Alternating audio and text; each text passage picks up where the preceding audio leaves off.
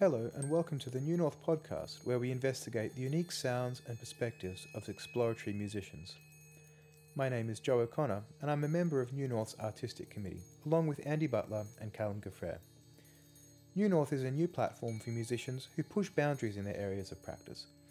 This podcast is a companion to our concert series, which celebrates the amazing work of musicians and sound artists, both established and emerging, who make and present work on the lands of the Wurundjeri people of the Kulin Nation.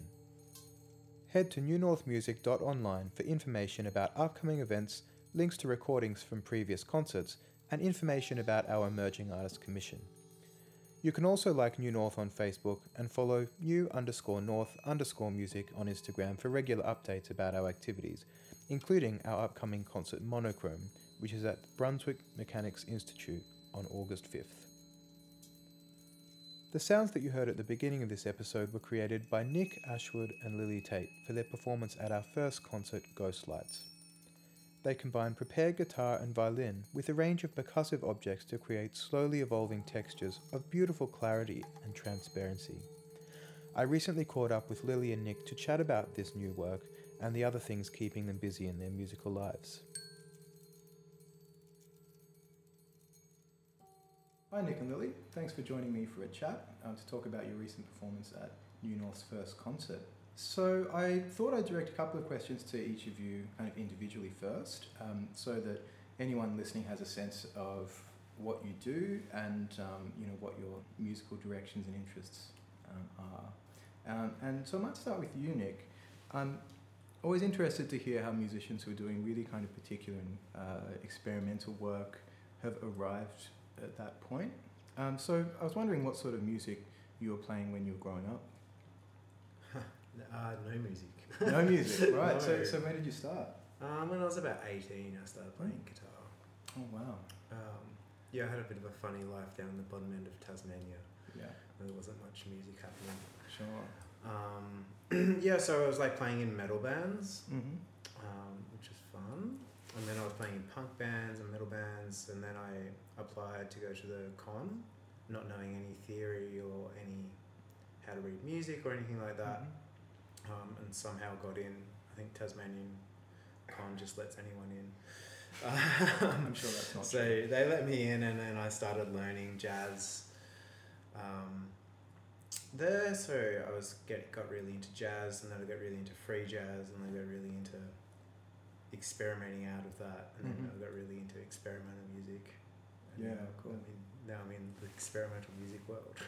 Yeah, oh, that's amazing. So it's a funny story. Kind of going straight into a jazz degree is such an unusual thing to do. It is, as well, yeah. Not having played jazz as well, so. Yeah.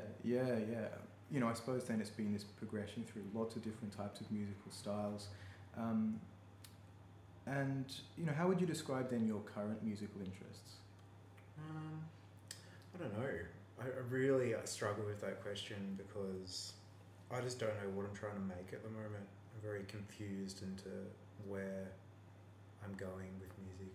Like I like to do improvised stuff, and then I like to do composed stuff, and then I like to do deeper composed stuff. As in more notated or more prescribed, or? Yeah, more notated or just more arranged. Right. Maybe more so than notated. Or just like different systems of notation. I have like lots of improvised projects with people in Sydney, like Jim Denley and Amanda Stewart and Laura Altman and those kind of people. And then I'm like more focusing on composition stuff here in Melbourne and kind of improvising with a few people like, Dale Gorfinkel and the Snacks crew and Lily and Michael McNabb and people like that. But I'm a bit confused as to what direction I'm going to be taking, or if there's a set path that I want to take. Like, I just have so many different avenues that I'm looking at. Yeah, I'm really into that though, in the sense that you're not just settling on one thing, because you can do what you do so well, Oh, and thanks, it's beautiful. I mean, music sounds great, but and it also sounds so focused. How about you, Lily? Have you always played music, or is it something that you've come to later? I don't have a musical family, but I went to a Steiner school, and it's compulsory to learn a string instrument there from when you're about 9 years old. So I started playing violin then, and then like had a phase in my teen years where I was like, Mom, I just want to like listen to Metallica and play guitar, like fuck violin. And she was like, having never really controlled me or like forced me to practice at all, was like, no, you have to keep playing violin. And I'm very grateful for her taking that step, because now it's like my favourite thing in the world. Yeah, and then I did a composition degree at Monash, which is where I got into experimental music. And yeah, was really into like very hyper-deterministic notation styles, very bossy scores, with lots and lots of like extended techniques. They often look very pretty though, don't they? I got really into handwritten ones, and they just took an eternity. And then I learned how to use Illustrator, and I don't know, I got into using like cool fonts and stuff. I don't know, it's very fun. But I've moved quite far away from that whole angle now, and more into maybe in the opposite direction of Nick. Maybe more like been improvising for quite a few years now, but I think it's like my favourite MO now. And like when I write scores, I do like text scores. Right. So far from the like extreme notation style. And were you writing for yourself? Like, were you playing these scores as you were developing them? If I was writing for violin, for sure. But yeah, I did at Monash. Did lots of different stuff. Like wrote for like a percussion trio was one of my favourite projects from Texas. And that was really fun. And that sort of started my collection of like rubbish percussion items, which I now have a lot of, just bits of rubbish that make different noises, which features in a lot of my work now, I guess. Yeah. And what would you say are your current interests? I know it's such a hard question. Yeah. I would hate to be asked that myself. I think, no, it's okay. But hey, I'm in control here, so. Yeah. Bow down, Lord Joe. I would say thank you maybe to the pandemic and being asked to participate in some... You're thanking the pandemic? I think we're doing Pando talk now. I'm so sorry. But like I had to make music by myself for maybe the first time, and like was like not very comfortable doing it, but got really into making collage works. So now almost all my music is collage stuff. Amazing. Yeah, I think I've heard a couple of them on compilations. If anyone wants to hear this work, how would they go about finding it? Well, there are two out currently. One on Flux, that's FLUXX on Bandcamp, the beautiful compilation, and then there's another one out on a music company. And there's another one coming out in the next month on Absorb, which is a new record label to look out for. Very cool. Yeah, lots of plugs there, sorry. No, that's what I'm asking for. People to be able to find your work, and I love those pieces. Thank you. I also did, more recently I've gotten into a bit more sort of studio work for similar reasons actually. It's like trying to really kind of be able to feel creative without needing someone else to make it happen for me or something like that. It's a very different challenge, and keep at it because I want to hear it. Thanks, Joe. So the work that you performed together, that was your first collaboration, wasn't it? Yeah. Big time. Yeah. So how did you guys meet, and maybe what inspired this work? On the internet? No, I think we met at the Snacks Play in November on 2019 when I was here playing. I met you so briefly though. I don't think I... Yeah. And I went to bed before your set at Inlet. Thanks, Lily. But I heard your music and was like, damn, this is so gorgeous. And then I found out you'd moved to Melbourne and was like, let's do some shit. Yeah, because you only moved this year, is that right? Or last year? In December. Right. In December of last year. Would you say you were the composer of that, Nick? I mean, we both worked on it, worked out sections. We kind of had 2 rehearsals, but then we spoke a lot over the internet and just being like, let's work on this bit. Like Lily worked on her own little part over this section, and then I worked on my own part over this section, and we kind of brought it together. Yeah, I really liked Nick. Definitely brought a lot of the structural components, which was good. I was feeling a bit very free with the whole situation, and I think maybe it was good to have someone be like, Lily, we need to rein it in. Just chill out, babe. Yeah, I mean, particularly for long works, you know, it can be a bit of a, like, you know. Totally, yeah. And then you're standing up there performing and you're like, what have I done? Well, I was recently trying out a new thing where I pre-recorded some stuff and was playing it onto a piano soundboard with these little speakers and playing piano along with it. And it was a bit of a rush thing, like I hadn't really worked out what the piano part was, but I was just trying the concept. And I made this track, it was like 20 minutes long, and I wanted to have like, just be able to see the track playing so that I could see how far I was through. And then like I forgot to stop my computer from going to sleep, so about 5 minutes in, the computer's asleep, and I just had no idea like how much longer I had to do this stuff for. So I was just kind of glad that it was this kind of, I don't know, almost cyclical repetitive stuff, because it was like I could just wait this out. Yeah, but sometimes I think with those longer pieces, you know, having almost just having like a template is helpful. Yeah.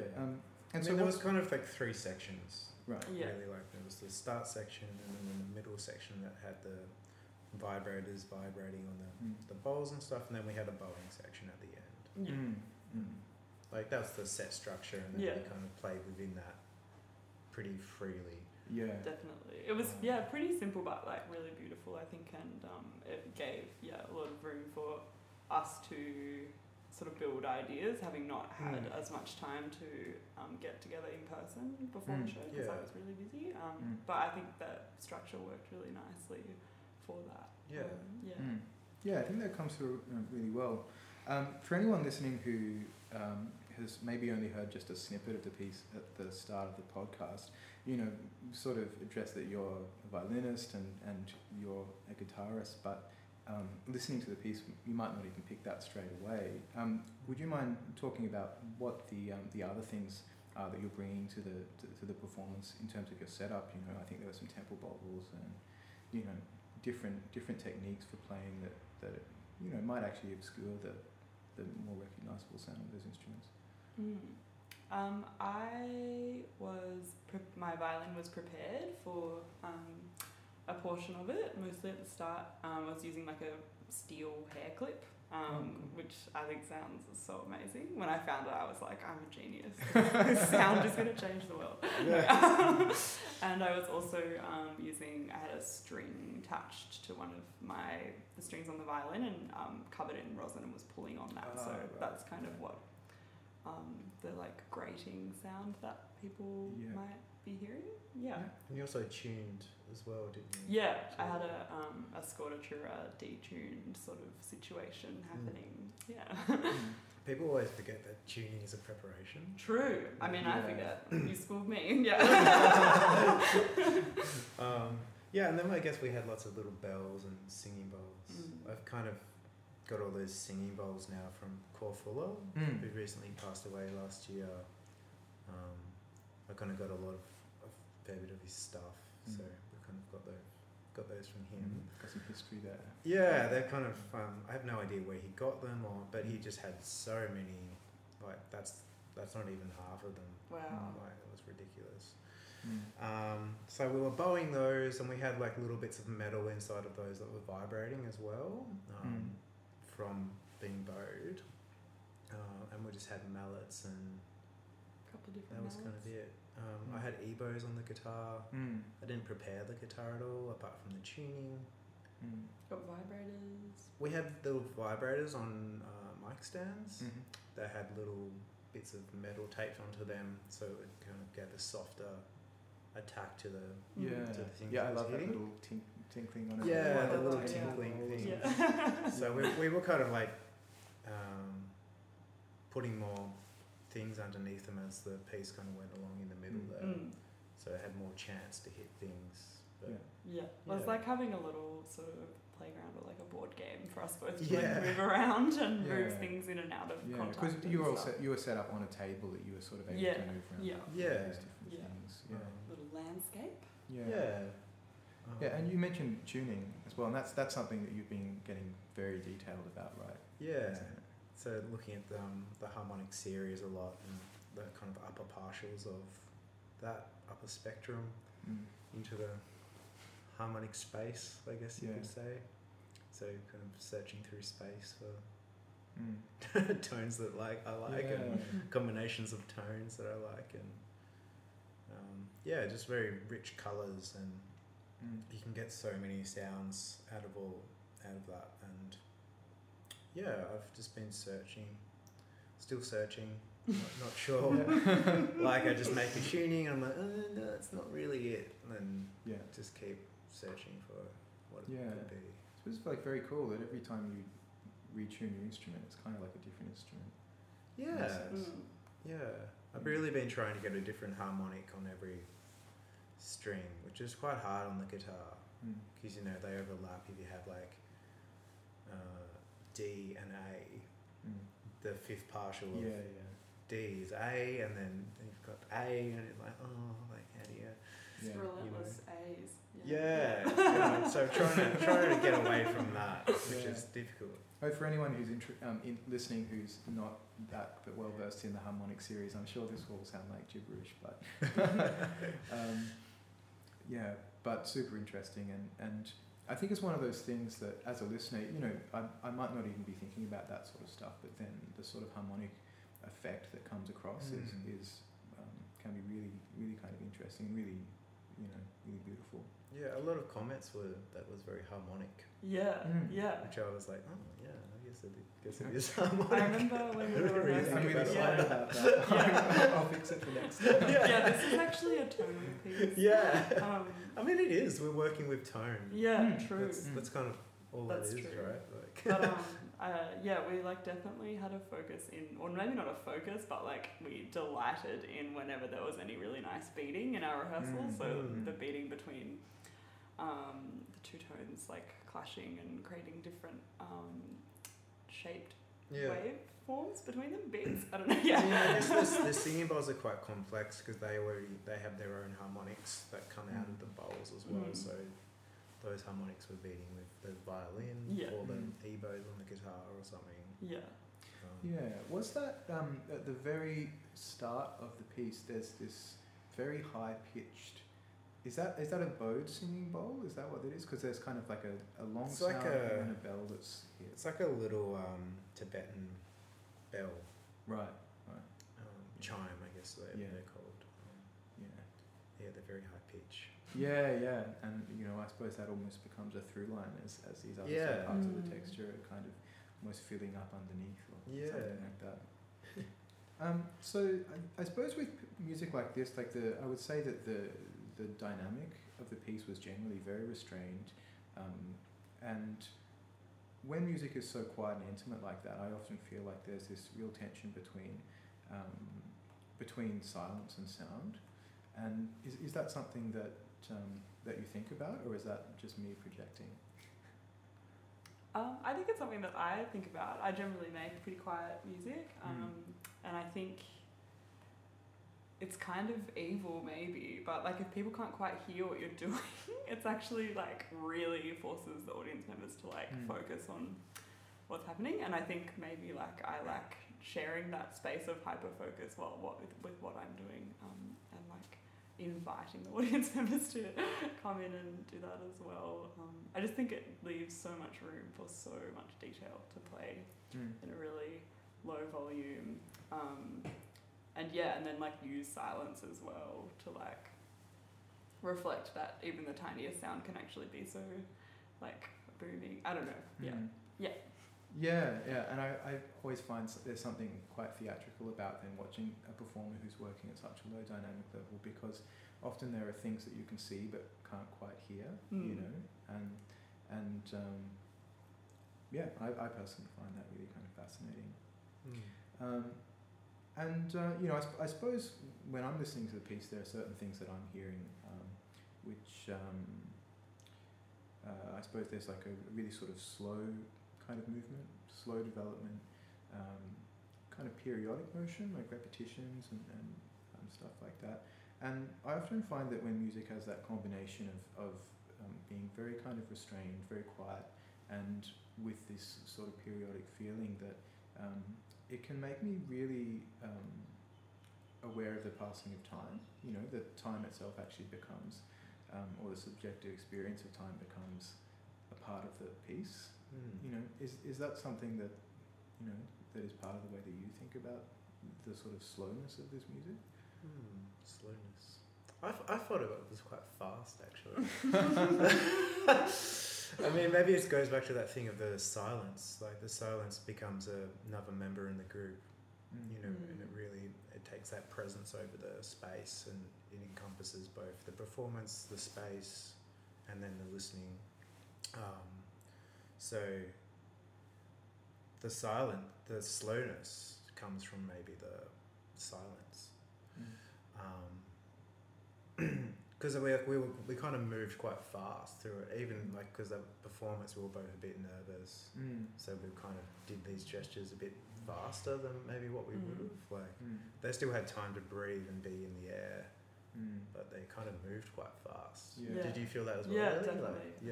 Yeah. But I mean, it feels very maybe as a calm. listener, I think maybe you feel it's a calmness that I'm talking Yeah. about. But I know what you mean because it's constantly changing. yeah, it's constantly changing and moving, and like there's always sound.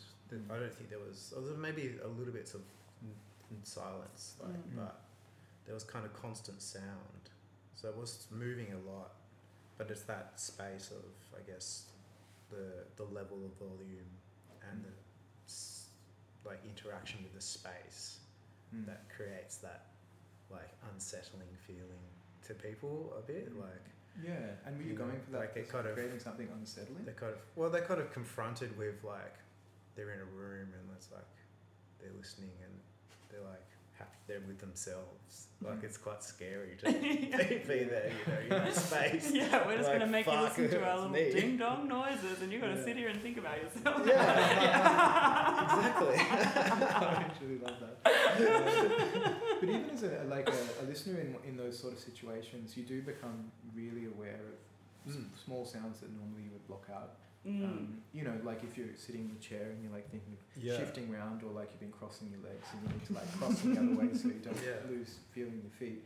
Like that sort of stuff actually has sound and has presence in a space, and normally you just block it out, but when it's so quiet and so intimate, you become conscious of your own body as well. Yeah. And you know, everything that comes with it, you know. Totally, like little yeah. gurgling noises in your stomach. Yeah, exactly, and they're so loud in that moment. Like, but Oh my God, are they audible? I don't even know. Like, but well, I suppose when I start thinking, is it always like this? You know? Yeah. So when we're creating music, often we get so, I mean, I'm sort of saying we, but what I'm really talking about is me. I get so concerned with I suppose the particular concerns I'm working with, and it might be some piece of theory or some type of concept or experience I'm trying to create for myself. And I often think that's you know, really very different to what an audience would be hearing, or the way that the audience would be experiencing the work. So, but I'd like you to imagine for a moment that you're listening to your performance, having never heard it before, knowing nothing about it, you're just hearing it for the first time.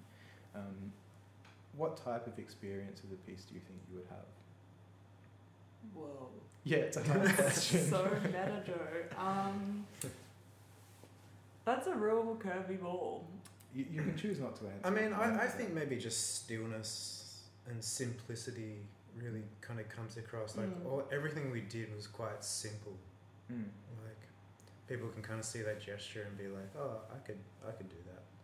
It's just like bowing a bowl, or like putting an ebow on a guitar, like, and just leaving it. Like that's very simple gesture. And I guess the pacing was really like it didn't really move super fast, as you were saying before, until the end, really, when there was the bowing section. But even that gesture is like slow, but the resulting thing is kind of complex and full. So yeah, I think people may have just felt relaxed. Yeah. Or just like maybe welcomed into that Yeah. sound world a bit. Like, Yeah, and actually I think it is quite a generous sort of way to make music, you know. Unfortunately, I wasn't able to hear the whole performance. I heard bits of it, you know, hiding in the corner behind a curtain. I heard about a 5-minute section, and it was actually a really beautiful moment in my night, which was quite hectic, running around organising things, to just sort of stand there really silently and try to, you know, experience the space and the the sounds and just the beauty of what they sounded like in the acoustic as well. Yeah.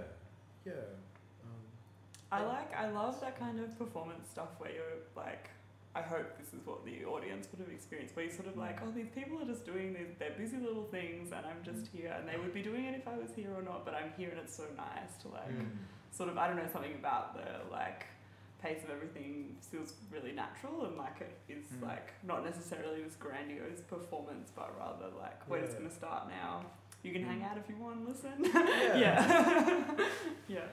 And hopefully have like a relaxing time. Yeah, I feel like it's pretty relaxing music. And like the singing bowls are like it's quite a loaded sound, like culturally loaded. And I think, the way that we use them is obviously not always, don't always have little rattly bits of metal in them, but I think it's there, like, definitely the way we were using them was quite calming. I did want to ask what you have coming up, what you're working on currently, and do you have performances that you'd like to tell people about or work that you're excited about? I just started doing the Mess Beginners course. Oh, wow. So I'm learning modular synths. Right. Learning from Robin Fox and Byron Scullin and people like that. Getting to play on these old modulars and big systems is really cool. I have 2 gigs coming up, I guess. One in Make It Up Club with Robbie Avername on the 10th of August, I think. And one at, I forget the concert series. What's that classical piano concert series? Oh, is it Tempo Rubato? I'm playing there in September sometime. Very cool. I think. Playing prepared piano. Really? Are they letting you prepare that piano? They're letting me do it. Wow. Good to know. Yeah. You'll be hearing from me. I'm surprised actually. There's such a trend for really high quality concert instruments to be like shielded at all costs from anyone touching them. Absolutely. I don't know if it might not happen, but they've said yes, they booked it in. Yeah, you said prepared piano, they probably mean, so he's practicing for the gig. And how about you, Lily? What's on the cards? What's coming up? I do have a show with my band coming up, which is not experimental music, but it doesn't have to be. Still very gorgeous at the Recital Centre. I'm playing with I play with Esther from Sweetwell, and we're playing with Gregor, and that'll be really good. It's on the 13th of August. Well, thanks for talking. It's been fascinating. Thanks, Joe. Thanks so much, Joe. Thanks, New North. Thanks, New North. God bless.